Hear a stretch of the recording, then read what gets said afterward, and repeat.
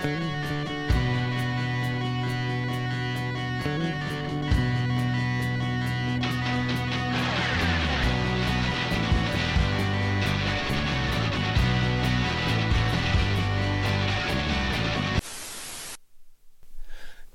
evening, everyone, and welcome to another episode of The Breakdown. I want to start by saying thank you so much for joining us. If you're joining us live on either Twitter Spaces or on the YouTube, we're still trying to figure out this streaming thing. Hopefully, we're getting a few places.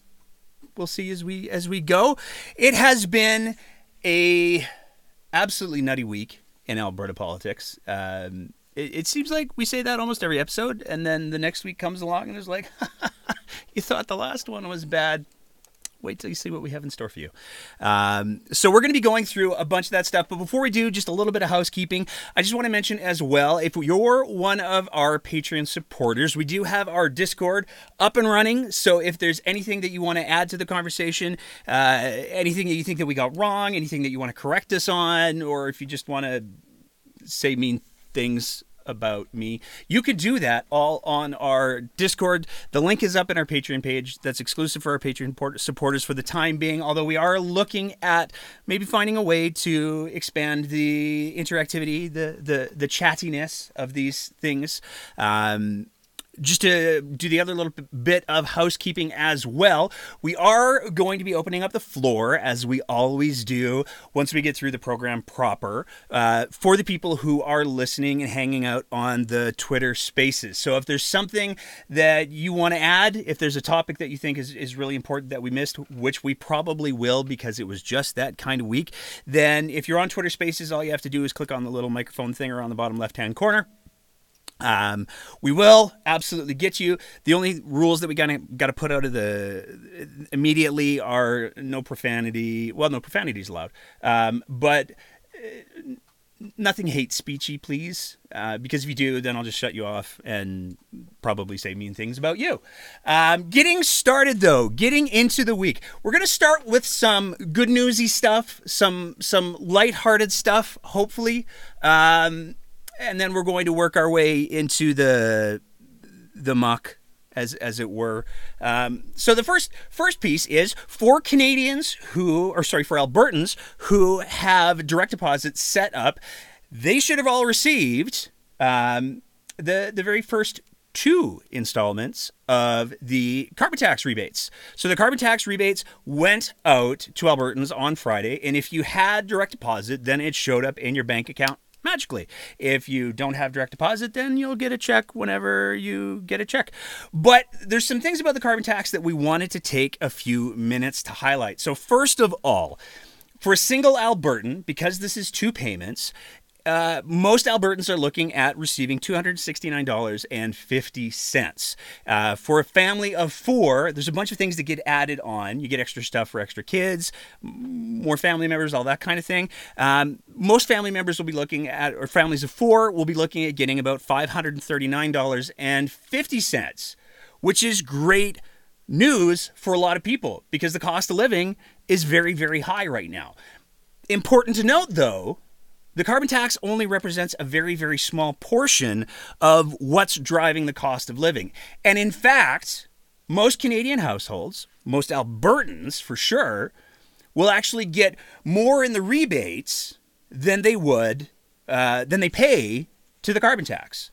So there's a journalist named Kim Seaver who worked out the numbers. This is where we're stealing our numbers from. He worked it out that the average household in Alberta will pay out about $598 in federal carbon tax charges. But over the course of a year, the average incentive payment will be at least $953. So most Albertans are going to come out very far ahead, almost double in some cases. It's about, according to Kim Seaver, it's about 59.4% that they're getting back than they would pay out. So for most Albertans, it's a net gain. It's a positive thing. Now, for people who have multiple cars or do a lot of traveling or drive Hummers and just leave them running in the driveway for reasons, yeah, they're probably going to feel the impact of the carbon tax a little bit more.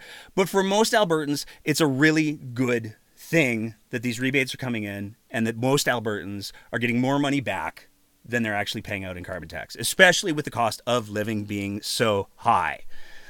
Now, the way that it works out, we're just going to throw it on the screen here really quick. Just to be really clear, we pulled these numbers off of the government website. So the Alberta program provides an annual credit of $539 for an individual. That's for a year. $270 for a spouse of common law partner, $135 per child under 19, and $270 for the first child in a single parent family. Now, there's a lot of people who are saying, but rural Alberta, they got to drive farther. And in fact, there is a rural supplement of 10% of the base amounts for residents of small and rural communities. So that is considered. Now, you can debate whether or not the 10% is enough or not enough, but it exists. It's there. And so that's what we wanted to start with. Everybody got some money. Money's nice for things. Our next story, moving on from there, that we wanted to talk about has to do with Alberta Day. So Jason Kenney announced that from now on, September 1st is going to be a holiday known as Alberta Day. And he thinks that it's really important from his tweet that we're creating a new annual tradition on the day that we entered Confederation. We're going to celebrate our heritage, all that kind of good stuff. Here's where it gets a little interesting, though, because he actually made the exact same announcement last year. So last year, in 2021, he did a whole thing about, hey, it's Alberta Day, everybody, on September 1st. But it even goes back farther than that. Because the year before, current UCP leadership candidate, Leela Aheer, announced that September 1st was going to be known as Alberta Day. So this holiday has been in the works as Alberta Day for pretty much two and a half years now, almost 3 years now. But it actually goes back even farther because in 1974, Alberta Heritage Day was created. And it was created, Mr. Kenney was deeply worried about not having a holiday to celebrate Alberta's heritage. I just want to read a quick little excerpt from the act that created Alberta Heritage Day.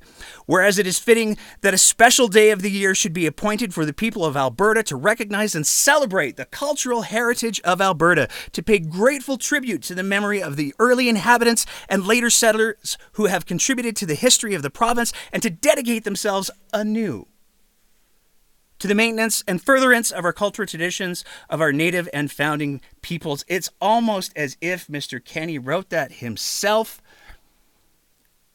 But instead, we're not going to call it Alberta Heritage Day anymore. We're just going to call it Alberta Day. The really important thing, though, is it's not a stat holiday. So it'll just be another holiday where all of the UCP folks and politicians can say, hey, look, it's this day. Have a good time at work. Moving on from there and starting to get into a little bit more of we're working our way into the seriousness mess, but we're also still able to have a little bit of fun. Mr. Kenney, there was a 2-day summit that happened on the West Coast where premiers were talking about, in particular, they were talking about federal funding for healthcare.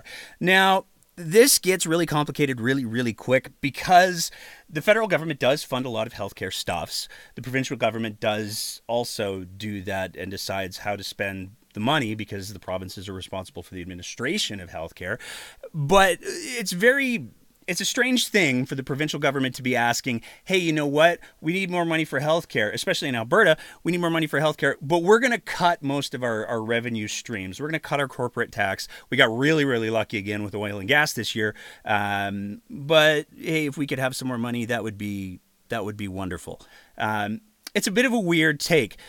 The weirder take, though, was Mr. Kenney made a whole big thing about how the federal government shouldn't be talking about the healthcare situation over the media. Presumably, though, that doesn't include social media because Mr. Kenney put up a big thread where he talked about how people need better healthcare. Ottawa can make that happen. We need the feds to step up. Alberta needs better healthcare. And then he put up a graphic that, for reasons we're not too sure about, had a map of BC.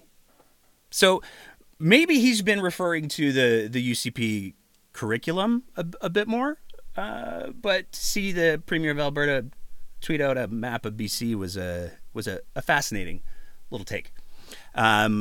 With healthcare, though, we saw again this week multiple physicians raising the alarm about the EMS crisis in Alberta. There's an ER physician who tweeted out, "Our EMS system is in free fall. Transport is next to impossible. Wait times for an ambulance to transfer a patient from a hospital can be in days.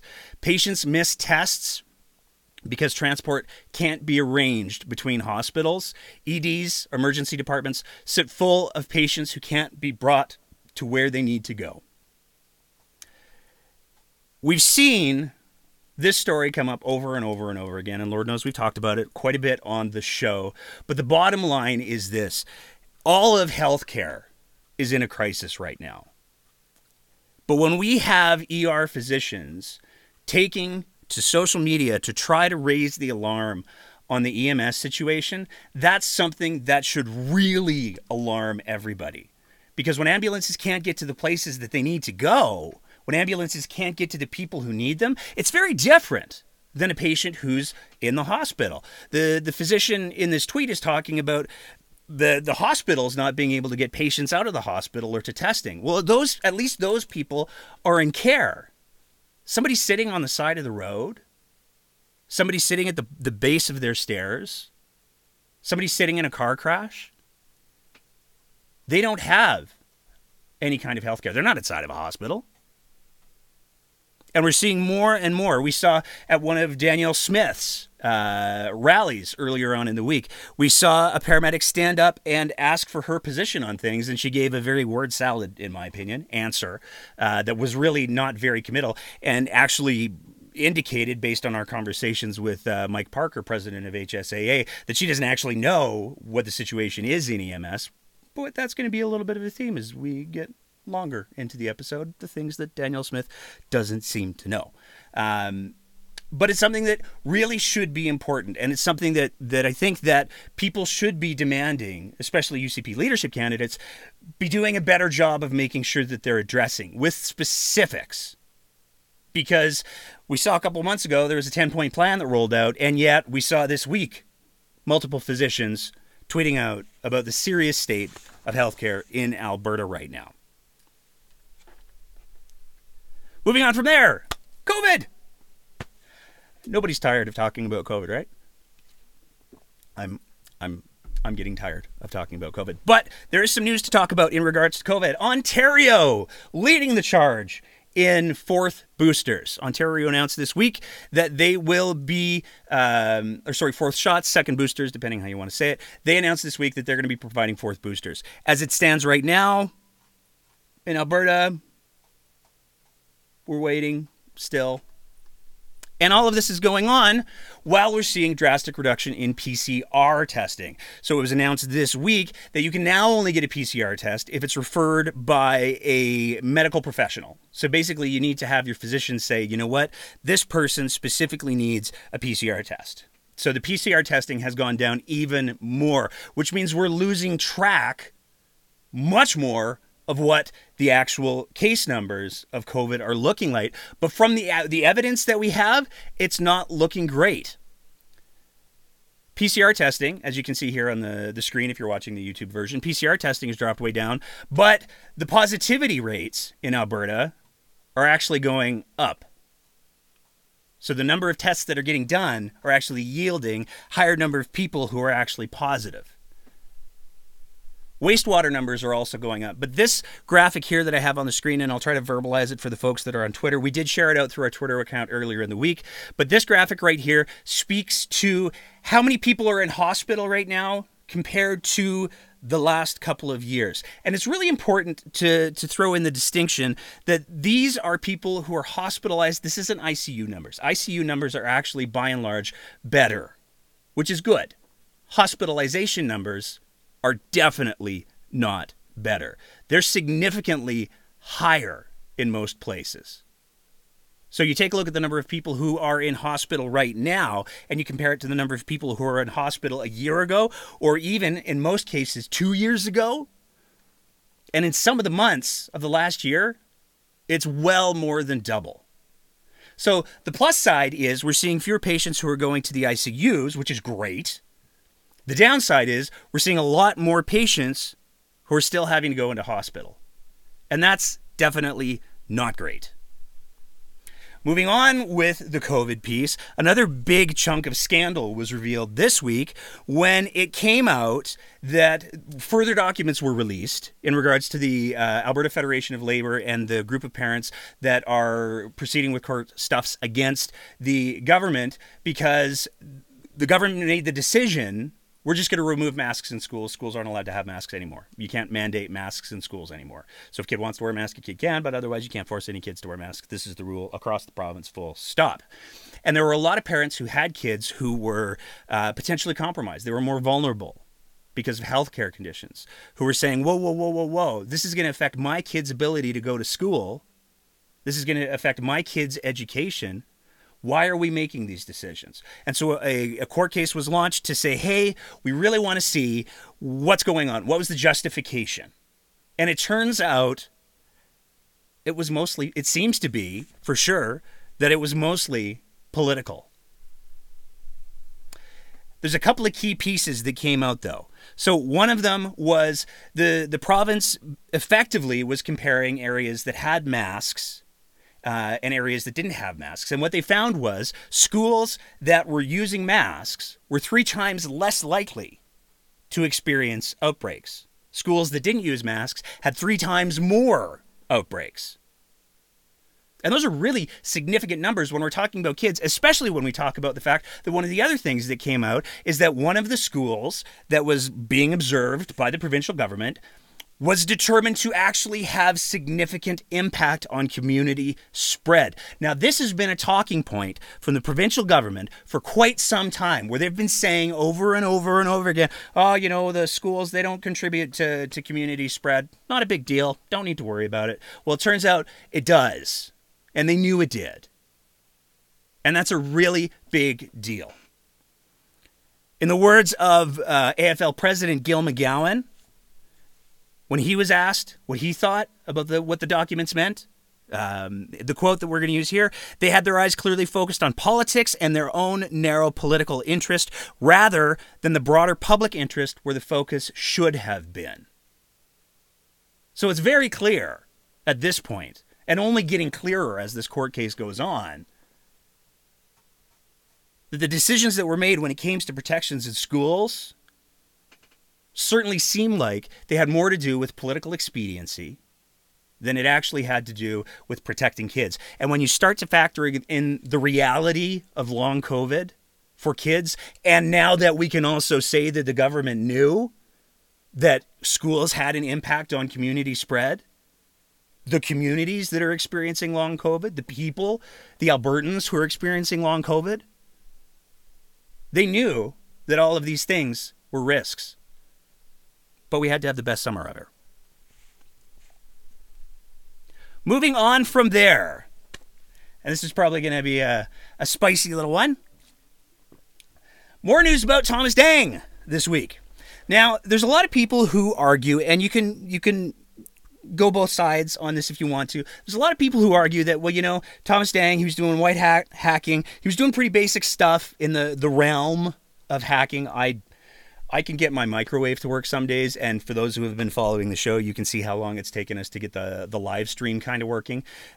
So hacking is not something I can speak to with any kind of authority. But there's a lot of people who have said, it was really quite a basic, it was a rudimentary hack that Mr. Dang used in order to get into the databases that he got into. There's people who have called it a set and forget it hack.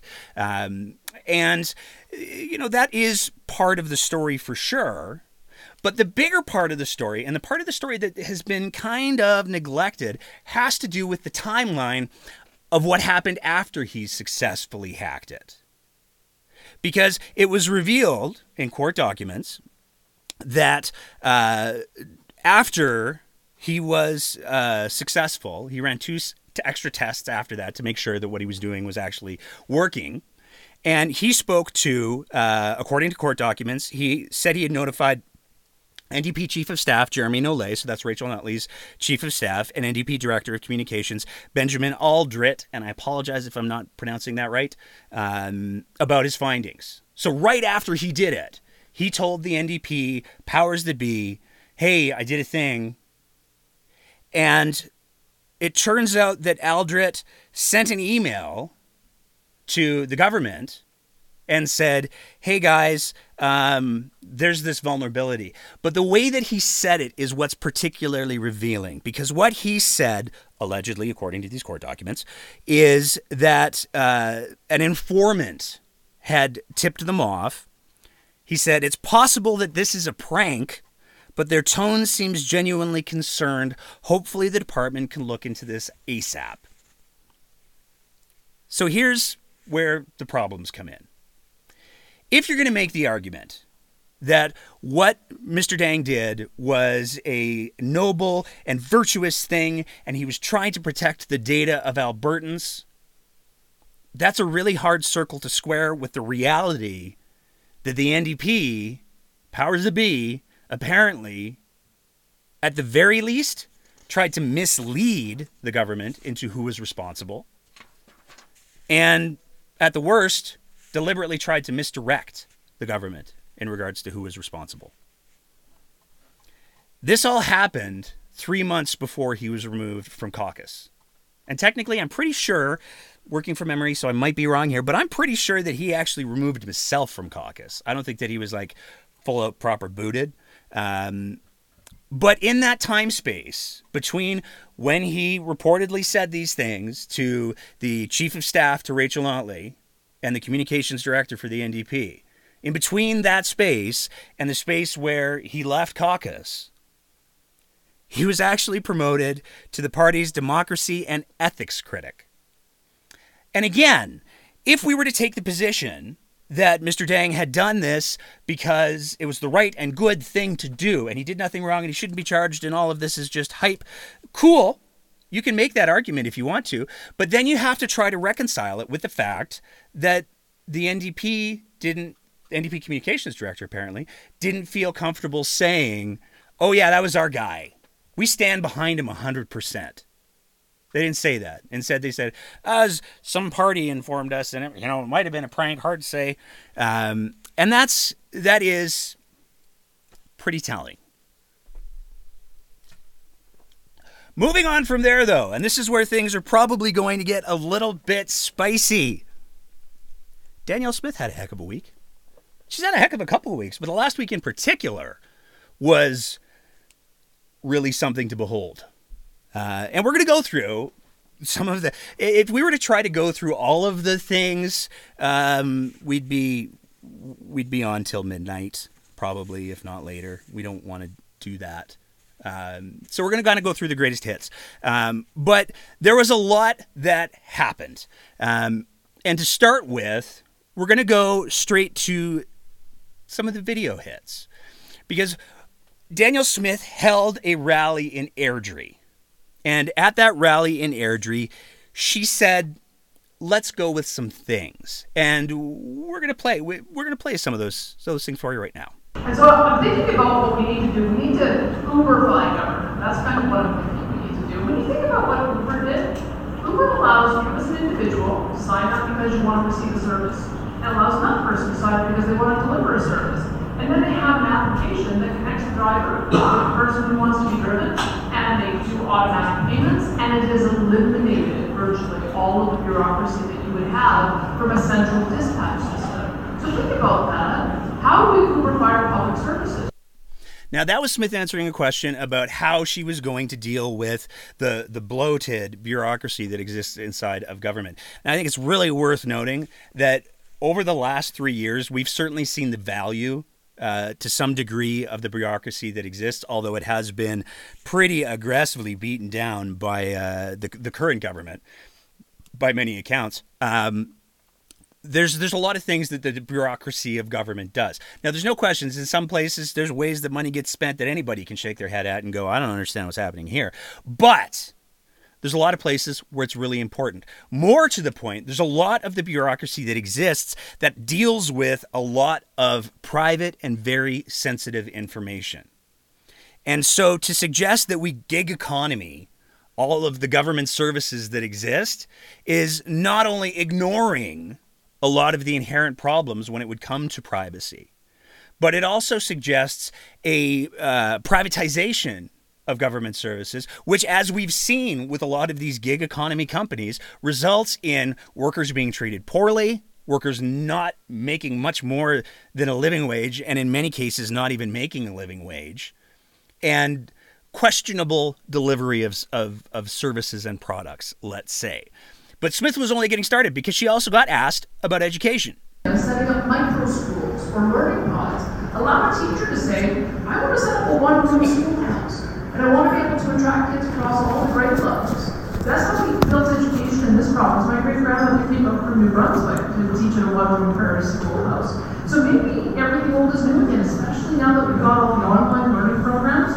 And that would allow you to actually think about it. We do this for daycare. People have day rooms with 5 kids. Maybe a teacher just wants to teach 5 kids. Maybe they want to teach 10. Maybe there's 3 teachers frustrated at how they're being treated in their school environment. Maybe they would set up a larger school.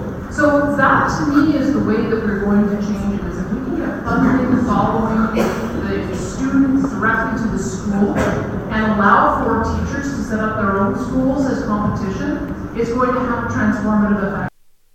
Now, Smith's probably right. It would have a transformative effect, but as we've seen from the outcries from teachers since she announced that plan, since she announced that plan, a lot of teachers have said, whoa. There are so many logistical problems. There are so many insurance problems. To say nothing of the fact that what teacher is going to want to have 5 kids in their house all day and teaching them all of the subjects, especially when you start to get into higher levels of school. So when you get into your high schools, teachers have designated teaching areas that they are good at, and they get good at those areas. And to say that one teacher would provide all of the subject matter, all of the materials, and somehow having 5 students would be enough to fund that, would be enough to fund the materials, would be enough to fund the spaces, is quite frankly ludicrous. And the teaching community has made that very, very clear since she announced that. It's a poorly thought out idea. And the fact that she would justify it by trying to say, well, you know, this is how we did things 100, 150 years ago. Maybe everything old is new again, is really, more than anything, just a dog whistle to times gone by, and it doesn't seem to have any consideration whatsoever for the quality of education that students would receive. But she was just getting started, because towards the end of the rally, she was asked what her position would be. How would she deal with the federal government putting in travel restrictions? And this is where things really get off the rails. So maybe it is that simple. Maybe what we do is we just identify certain flights as charter flights for the Canadian, for the Alberta government. Maybe we make everyone on that plane a diplomat. It's hard to know where to get started with such a short audio clip where there's so much to unpack. But let's just say this. Despite the fact that Ms. Smith seems to be convinced that she's going to give herself the power and the authority to overrule the federal government wherever she sees fit, which is, by the way, as we'll get in a little bit later, a terrifying proposition. She seems to have completely ignored the fact there is no Alberta Diplomatic Corps. Diplomats are federal. The types of passports that are required for somebody to be a diplomat, those passports are issued federally. Those passports also have to be recognized by the country that that person is traveling to. Otherwise, they don't mean anything. So the idea that Danielle Smith could just give a plane load of people diplomatic immunity, not because they're actually doing any kind of diplomatic mission, not because they're qualified, not because they've gone through the hiring and sorting process that exists for creating diplomats, not because of any of those things, but because they really want to go to Florida, is quite frankly mind-boggling.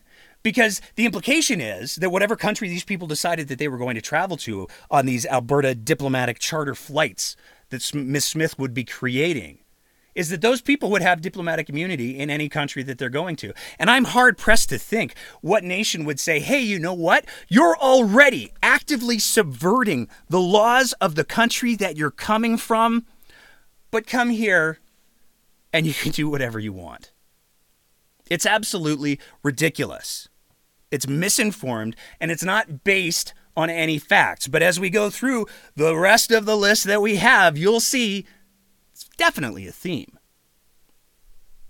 One of the things that came up shortly after the Airdrie rally had to do with a GoFundMe that Danielle Smith had set up a little while ago.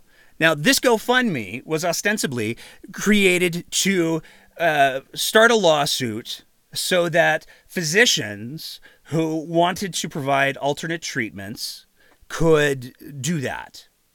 Because there were some physicians, reportedly, who were trying some, I'm going to go ahead and use the word batshit, methods to deal with COVID that had no scientific basis. Bearing in mind that this is Danielle Smith, the same one who said, there's a 100% cure rate of COVID with hydroxychloroquine.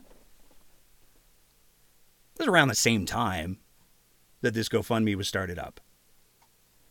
Now, the updates on this GoFundMe were pretty few and far between, but it eventually evolved into the idea that, well, we also need to make sure that if people want to take different vaccines, we should have those vaccines available. So really, more than anything, it seemed like this was just sort of a grievance GoFundMe around whatever would get people angriest at the moment. But it raised a boatload of money, raised over $100,000. And there were some updates that were provided in regards to what was going on with that money. The first major update, and the only one that we could find up until a couple of days ago, that said anything to do with any kind of where the money's going, had to do with a $10,000 retainer that was paid to a law firm in Airdrie. And we got a little curious. We're curious folks here. What's that law firm? So we looked it up. It's a law firm out of Airdrie. But the guy on the right, for some reason, the guy without the glasses, he looked really familiar. And we were trying to figure out, why does he look so familiar?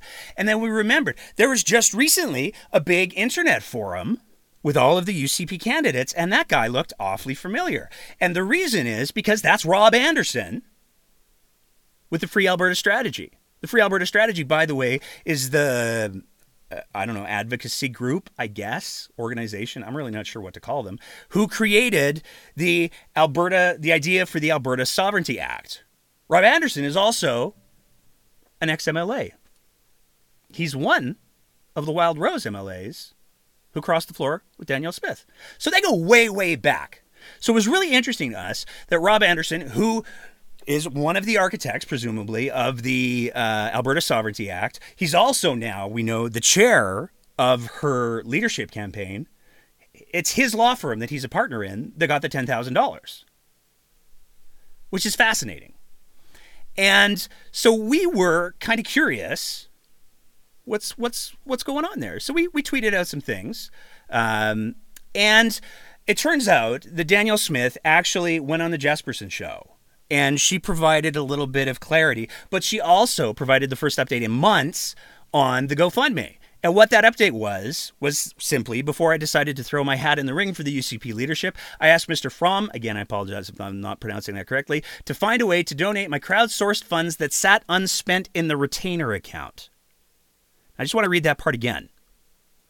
I asked Mr. Fromm to find a way to donate my crowdsourced funds that sat unspent in the retainer account. So she's talking about the money that she gave to the lawyers in the retainer account for the lawsuit that was presumably going to happen but never ever did.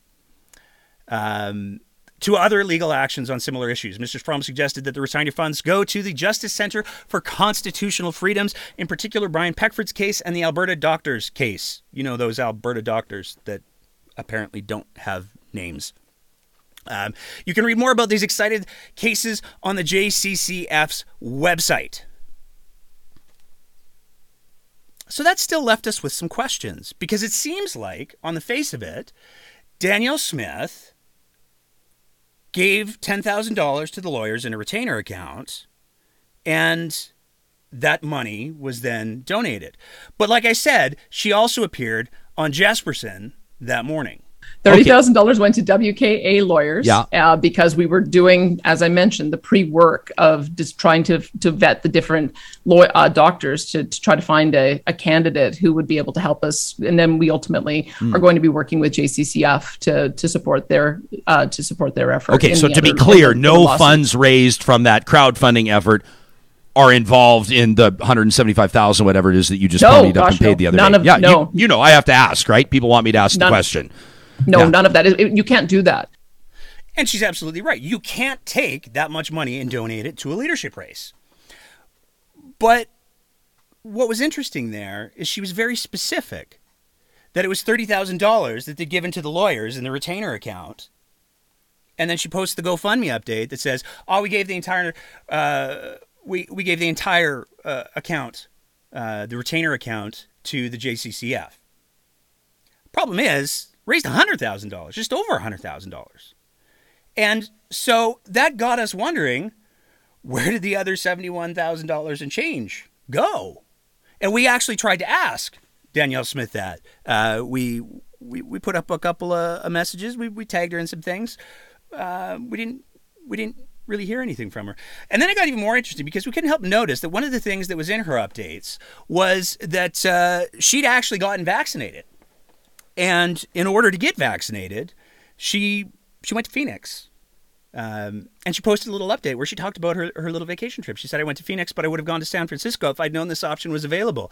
You have to get tested on the way out and the way in. If you do a quick turnaround, you can get away with just one PCR test. If you can do some business while you're down there, you can qualify for an exemption. If you don't qualify, your choices are to stay down there for 2 weeks until your jab is, air quotes, valid, or come back and quarantine for 14 days. So we asked Ms. Smith if she would consider potentially, if she would think about maybe, because $100,000 is a lot of money. I mean, $30,000 to go to the JCCF. I'm sure they're very happy. I know the JCCF has been issuing tax receipts. Wonder who got that. But we'd still like to know where the other $70,000 went. And so we asked Danielle Smith, would you be willing to provide a full, because you're all into transparency. You're all in about making sure that people are responsible with the public's money. This is the thing you're running for, is soon to be, your fingers are crossed. Many people's fingers are uncrossed. Premier of Alberta. We kind of got a response this morning. Danielle Smith blocked us. So that's nice. But we're still not done with Danielle Smith's very, very busy, very, very bad week, because Danielle Smith announced midweek that she was going to be doing another rally in Calgary, and she had a special guest lined up for that rally. And that special guest was Theoren Fleury. For anybody who's been paying any kind of attention to Mr. Fleury, he's got some interesting ideas about what's been going on with COVID. He has said that he believes that the vaccination passports, those were issued so that pedophiles could know where your kids were at all times. And just recently, when Mr. Trudeau, the Prime Minister of Canada, was memorializing somebody who had passed, I'll read Mr. Trudeau's tweet. Max Eisen suffered the unimaginable horrors during the Holocaust and survived. In the decades that followed, he dedicated himself to educating people everywhere about the atrocities that unfolded under the Nazi regime. I was saddened to learn of his passing yesterday. Respectful tweet, memorializing the survivor of the Holocaust. Theo Fleury decided to weigh in with his thoughts. As we are suffering through yours now. Now, Mr. Fleury's rhetoric has been, let's go with problematic, for quite some time. But to try to compare the health measures that governments around the world implemented in order to try to prevent healthcare systems from collapsing, in order to try to prevent massive loss of life, for him to feel comfortable publicly comparing that to the Holocaust is, as far as I'm concerned, I'm speaking for myself now, a form of Holocaust denialism, because it minimizes the atrocities that happened under the Nazis. It minimizes the harm. It minimizes the genocide. And we could talk, and we have talked on the show, about how Canada isn't so great when it comes to genocide either. But for Mr. Fleury to invoke one of the worst periods of the last century and try to compare it to dealing with public health measures is not only ignorant, it's not only irresponsible, it's not only demonstrably and factually wrong, it is hurtful to the families of people who lived through that. I'm going to editorialize for just a brief second here, but I've had conversations with friends of mine since Mr. Fleury threw this tweet out, and he does have a very big profile. He's got a lot of followers. And the amount of people that I've talked to who were deeply, deeply hurt and deeply, deeply angry that Mr. Fleury would consider this sort of thing appropriate to say is absolutely heartbreaking. There's the expression, those who learn from history are bound to repeat, or those that fail to learn from history are bound to repeat it. And it's scary to me that Mr. Fleury clearly has not learned his history lessons very well. But even more scary to me is the fact that Danielle Smith saw fit to platform him to talk about mental health at her rally and the mental health impacts of COVID. Now, Mr. Fleury has had some very real mental health struggles. He's had some very real mental health struggles, and I'm not in any way minimizing them, nor am I trying to. But just because somebody has had struggles doesn't make them an expert, especially when their struggles are so different in nature than what people have experienced under COVID. But nonetheless, despite the fact that Mr. Fleury only a couple of days beforehand put up his Holocaust denialism tweet, that's what I'm going to call it. Nonetheless, she decided she was going to hold him up as some kind of an expert. Now, it's worth noting, Danielle Smith, she's got some problems with metaphor herself. Just a little while ago, she wrote an article in the Herald that ended up having a clarification added to it. That clarification read, "The horrors of the Holocaust are without precedent, and no modern-day event should ever be compared to it." That was added to Danielle Smith's article. So there's no way that she didn't know that no modern-day event should ever be compared to it. And the reason why that was added is because in her article, what she had to say was, "We are now having a national discussion of whether people should be forced to take one of the new mRNA vaccines as if the Nuremberg trials never happened. Recall the 10-principle Nuremberg Code was formulated more than 70 years ago by American judges sitting in judgment of Nazi doctors accused of conducting human experiments in concentration camps." So I guess we know why she gets along so well with Mr. Fleury. But even then, we're not done talking about all of the things that Danielle Smith did this week. And this next one, while the platforming a Holocaust denialist and holding him up as an expert, not condemning his tweet, while all of those things are deeply, deeply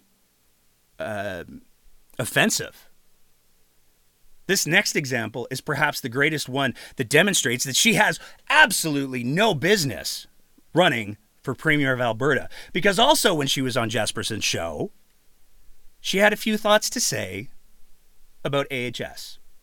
I think we have to challenge Alberta Health Services. They are either incompetent or they went out of their way to sabotage the UCP government. I watched the very first press conference that the Premier gave back in March or April, where he gave direct instruction to Alberta Health Services to increase the number of ICU beds by 1,089. And then I think everybody was going along thinking they were working on finding that surge capacity. Then when the Delta variant came along last fall, we found out that not only had they not increased ICU beds, they had decreased them. And I've spent a lot of time talking to frontline nurses and doctors, especially in rural areas. And they told me that their facilities were empty. So Alberta Health Services, I think, let us all down by failing to find that surge capacity. We gave them lots of money, lots of time.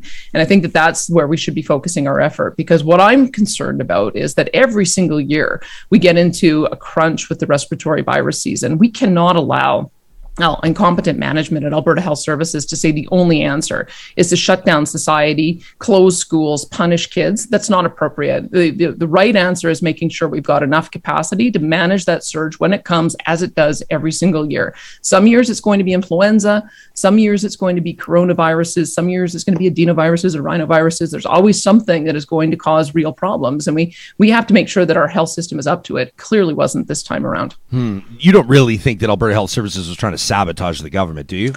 I don't know how to interpret it any other way. All I do know is that Dr. Verno Yu was let go a year before her contract extension was up. So somebody's come to the same conclusion I has, that she just wasn't up for the job. Yeah, someone trying to save his own political skin, probably, don't you think? I mean, that's what prompted this entire leadership race. I look at the facts, and the facts are they were given a direct instruction to increase surge capacity, and they failed. They reduced surge capacity, or they reduced ICU capacity, and that's unacceptable. Now, I grew up as a big fan of Star Wars. I saw some of the original three in the theaters. I'm a little on the older side, and I actually enjoyed the newest set. And the first thing that comes to my mind as I listen to Danielle Smith's little diatribe there goes back to the line that Luke Skywalker spoke to Kylo Ren. It's amazing how every word in that was wrong, because Danielle Smith managed to get just about every word of that wrong. So, going through things from the very, very start, it wasn't 1,089, it was 1,081. By the way, all of this information that I'm about to share with you is readily available through any kind of Google search. You can get it off the Alberta government's websites. You can get it off of news stories from the time. We referred to a story from the Edmonton Journal that came out on April 8th. And in that news story, it talked about the fact that the surge capacity was 1,081 beds. Now, let's talk for a second about what surge capacity is, because it's very clear that at the very least, Danielle Smith needs a refresher. So what surge capacity is it's the ability, if you need it, to go ahead and add to what your capacity is. It's kind of like if you've ever gone to the store and bought a box of Band-Aids when you weren't bleeding. You didn't need to use all of those Band-Aids right away, but you wanted to know that you had them in case you did. That's what surge capacity is. And AHS had actually identified what areas they would need to transitions if they needed to. If they needed to convert operating rooms, if they needed to convert recovery rooms, if they needed to convert treatment rooms. They identified all of the things that the spaces that they could create. It was very, very clear that they had identified those spaces. Now, what's really important to highlight here is that Danielle Smith doesn't seem to have any sort of understanding whatsoever of what surge capacity is. She certainly doesn't seem to understand at all that surge capacity piece would have removed other pieces from the healthcare system. We've heard lots of people talk about the fact that they weren't able to get surgeries. We've heard lots of people talk about the fact that they weren't ever able to get testing. Now, most of that had to do with the fact that there were a lot of personnel who were moved into ICU treatment areas when there were surge beds that were needed. But the province never needed the 1,081 beds that they identified they could use if they had to. There was more of a shortage of staffing than anything else. Now, unfortunately, Danielle Smith doesn't seem to quite grasp that.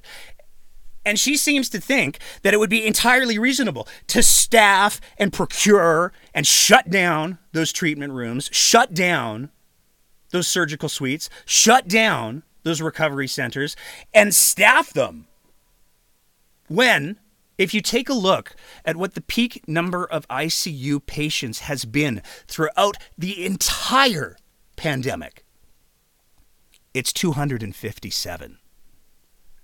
That's it. So it doesn't make any sense to have built those 1,081 or 89, according to Ms. Smith, beds when the most that the province has ever needed at one time was 257. And there were always ICU beds that were made available for patients. Now, those ICU beds were absolutely staffed by nurses and respiratory therapists and physicians and the whole gamut of healthcare professionals who worked themselves to the bone.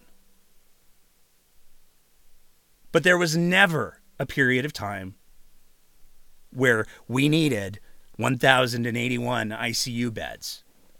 Like I said, the maximum number of patients that was ever required was 257. And what's really interesting is that the province actually has gone ahead and built and committed to building more ICU beds. They've said that they're going to add 50 new ICU beds across the province. And it's important to understand where those beds go as well, because as much as Ms. Smith wants to talk about, well, you know, I talked to all these people in these rural hospitals and they've got all these spaces, that's because most rural hospitals don't have ICU beds.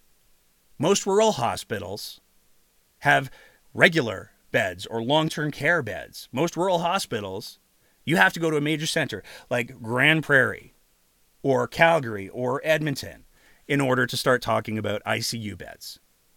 It's the big areas where lots of people live that ICU beds are concentrated. They aren't put in rural hospitals because rural hospitals, quite frankly, couldn't afford the 3 to 5 staff that every single ICU bed requires in order to operate. That's 3 to 5 staff to one bed. Can you imagine having an ICU bed in a rural hospital that has no need for an ICU? You're just going to pay 3 to 5 people to hang around and, I don't know, Twitter or something. It's ridiculous and it's absolutely laughable. But it's exactly what Miss Smith seems to think should have happened. We should have had roughly 3,000 employees sitting around doing nothing because, again, we peaked out at 257. Now, another thing that's important to realize is that as much as Danielle Smith likes to talk about the fact that there are these 1,089 beds that were spaced out, and they actually decreased the number, that's because the models changed. As we moved through different surges, Alberta Health Services was able to recognize, hey, you know what? Right now, we're only projecting that we're going to need this many beds. So we can scale that back and we can make sure that those spaces are doing what those spaces are supposed to do. But that's not how Danielle Smith presented it, and it's not how she's been presenting it at all to her audiences. And for her to go after Verna Yu, who, my God, if you go on any form of social media, the number of healthcare people who have stepped up and said Verna Yu was amazing at her job. She was the thing that kept the whole thing together. For her to say that Verna Yu was fired because she deliberately tried to sabotage the UCP using information that is simply not accurate or based in any way in reality, this is the person who wants to be the next premier of Alberta. This person who encourages far-right extremism. This person who trades in false science.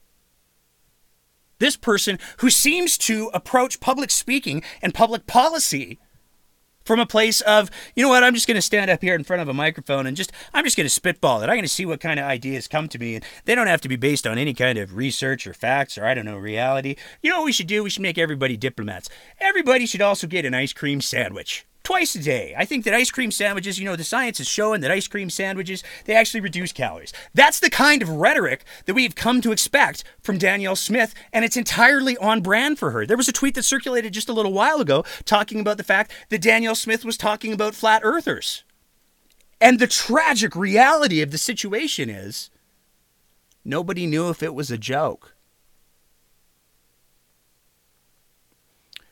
The unfortunate reality of the situation, though, when it comes to Danielle Smith, is because she's trading in ignorance, because she's trading in anger. This is what she's feeding her base. There are a lot of people who are showing up for her. It was reported this week that she has sold 7,000 UCP memberships in the last 10 days, and those reports also suggest that's a low number. There are a lot of people who are buying the bullshit that she's selling. And to wrap up the episode this week before we throw it to the floor, in case anybody wants to weigh in and maybe correct me on some things if I got anything wrong, I want to leave with a quote from the same article where Danielle Smith talked about the Nuremberg trials and compared them and talked about them in the context of COVID. Danielle Smith said, "It seems the lesson is this. If we, the people, don't actively choose a side, do you want the king to have less power in your life or more power? The king will simply seize it." Danielle Smith has talked about disregarding federal law. Danielle Smith has talked about creating a police force that will do whatever she tells them to. It's starting to look more and more like the king may turn out to be a queen. And that's it for our weekly roundup so far. If anybody has anything they want to add to the conversation, absolutely, please feel free to raise your hand. I'm going to do my little closing spiel. But if anybody does have anything to add, would love to hear from you. I want to say a big thank you to everybody who tuned in to listen tonight on the Twitter Spaces. I want to say a big thank you to everybody who was watching the live stream on the YouTubes. This, of course, will be turned into an audio podcast. So thank you if you're listening to the audio podcast. And we're going to throw the video up on the Facebook machine because that's where people do things. And so it'll be available there as well. So if you wanted to see some of the graphics that we used, you can take a look at them all there. I want to say a big thank you again to our Patreon supporters. It's because of their support that we're able to continue to build out the machine a little bit. And it's why we have the toys where we're able to start doing the live streaming and all of those other things. It's also how we have built the little cross-platform thing that allows us to have conversations if anybody wants to share anything on the Twitter Spaces. If you want to support the kind of work that we're doing here, you can sign up to be one of our Twitter or our Patreon supporters at www.patreon.com/thebreakdownab. We try to give a few perks to our Patreon supporters, thus the Discord, and every once in a while some merch. And you just get a good, warm, fuzzy feeling from knowing that you're helping us to yell into the void. So if you want to do that for the cost of a fancy cup of coffee a month, you can $5 a month. You can help us do the crazy things that we do. We have some great stuff coming up, by the way. Danielle Smith's PR person did respond to our interview request and said, "Oh yeah, you're those guys," and then didn't respond to any more of our emails. So we're fairly comfortable she won't be coming on the show anytime soon. But as anybody who's been paying attention to the show for any length of time knows, when we can't get interviews with people, then we get interviews with puppets, and we have 2 that are ready to go. We'll be seeing one of them next week. So that'll be fun. And that's another one of the things that the support from our Patreon supporters allows us to do. We make puppets and other fun things. Doesn't look like anybody else wants to say anything tonight. So I want to say again, a big thank you for everyone for tuning in. And on a personal note, speaking for only myself, not anyone else involved with the show, if I think that we've demonstrated fairly clearly that Miss Smith is wrong about almost everything. But the one thing that she's not wrong about is that decisions are made by people who show up and choose a side. And there is a UCP leadership race going on. And to steal a phrase from another Alberta Politico pundit, Deirdre, the next premier of Alberta is going to be chosen by a private club.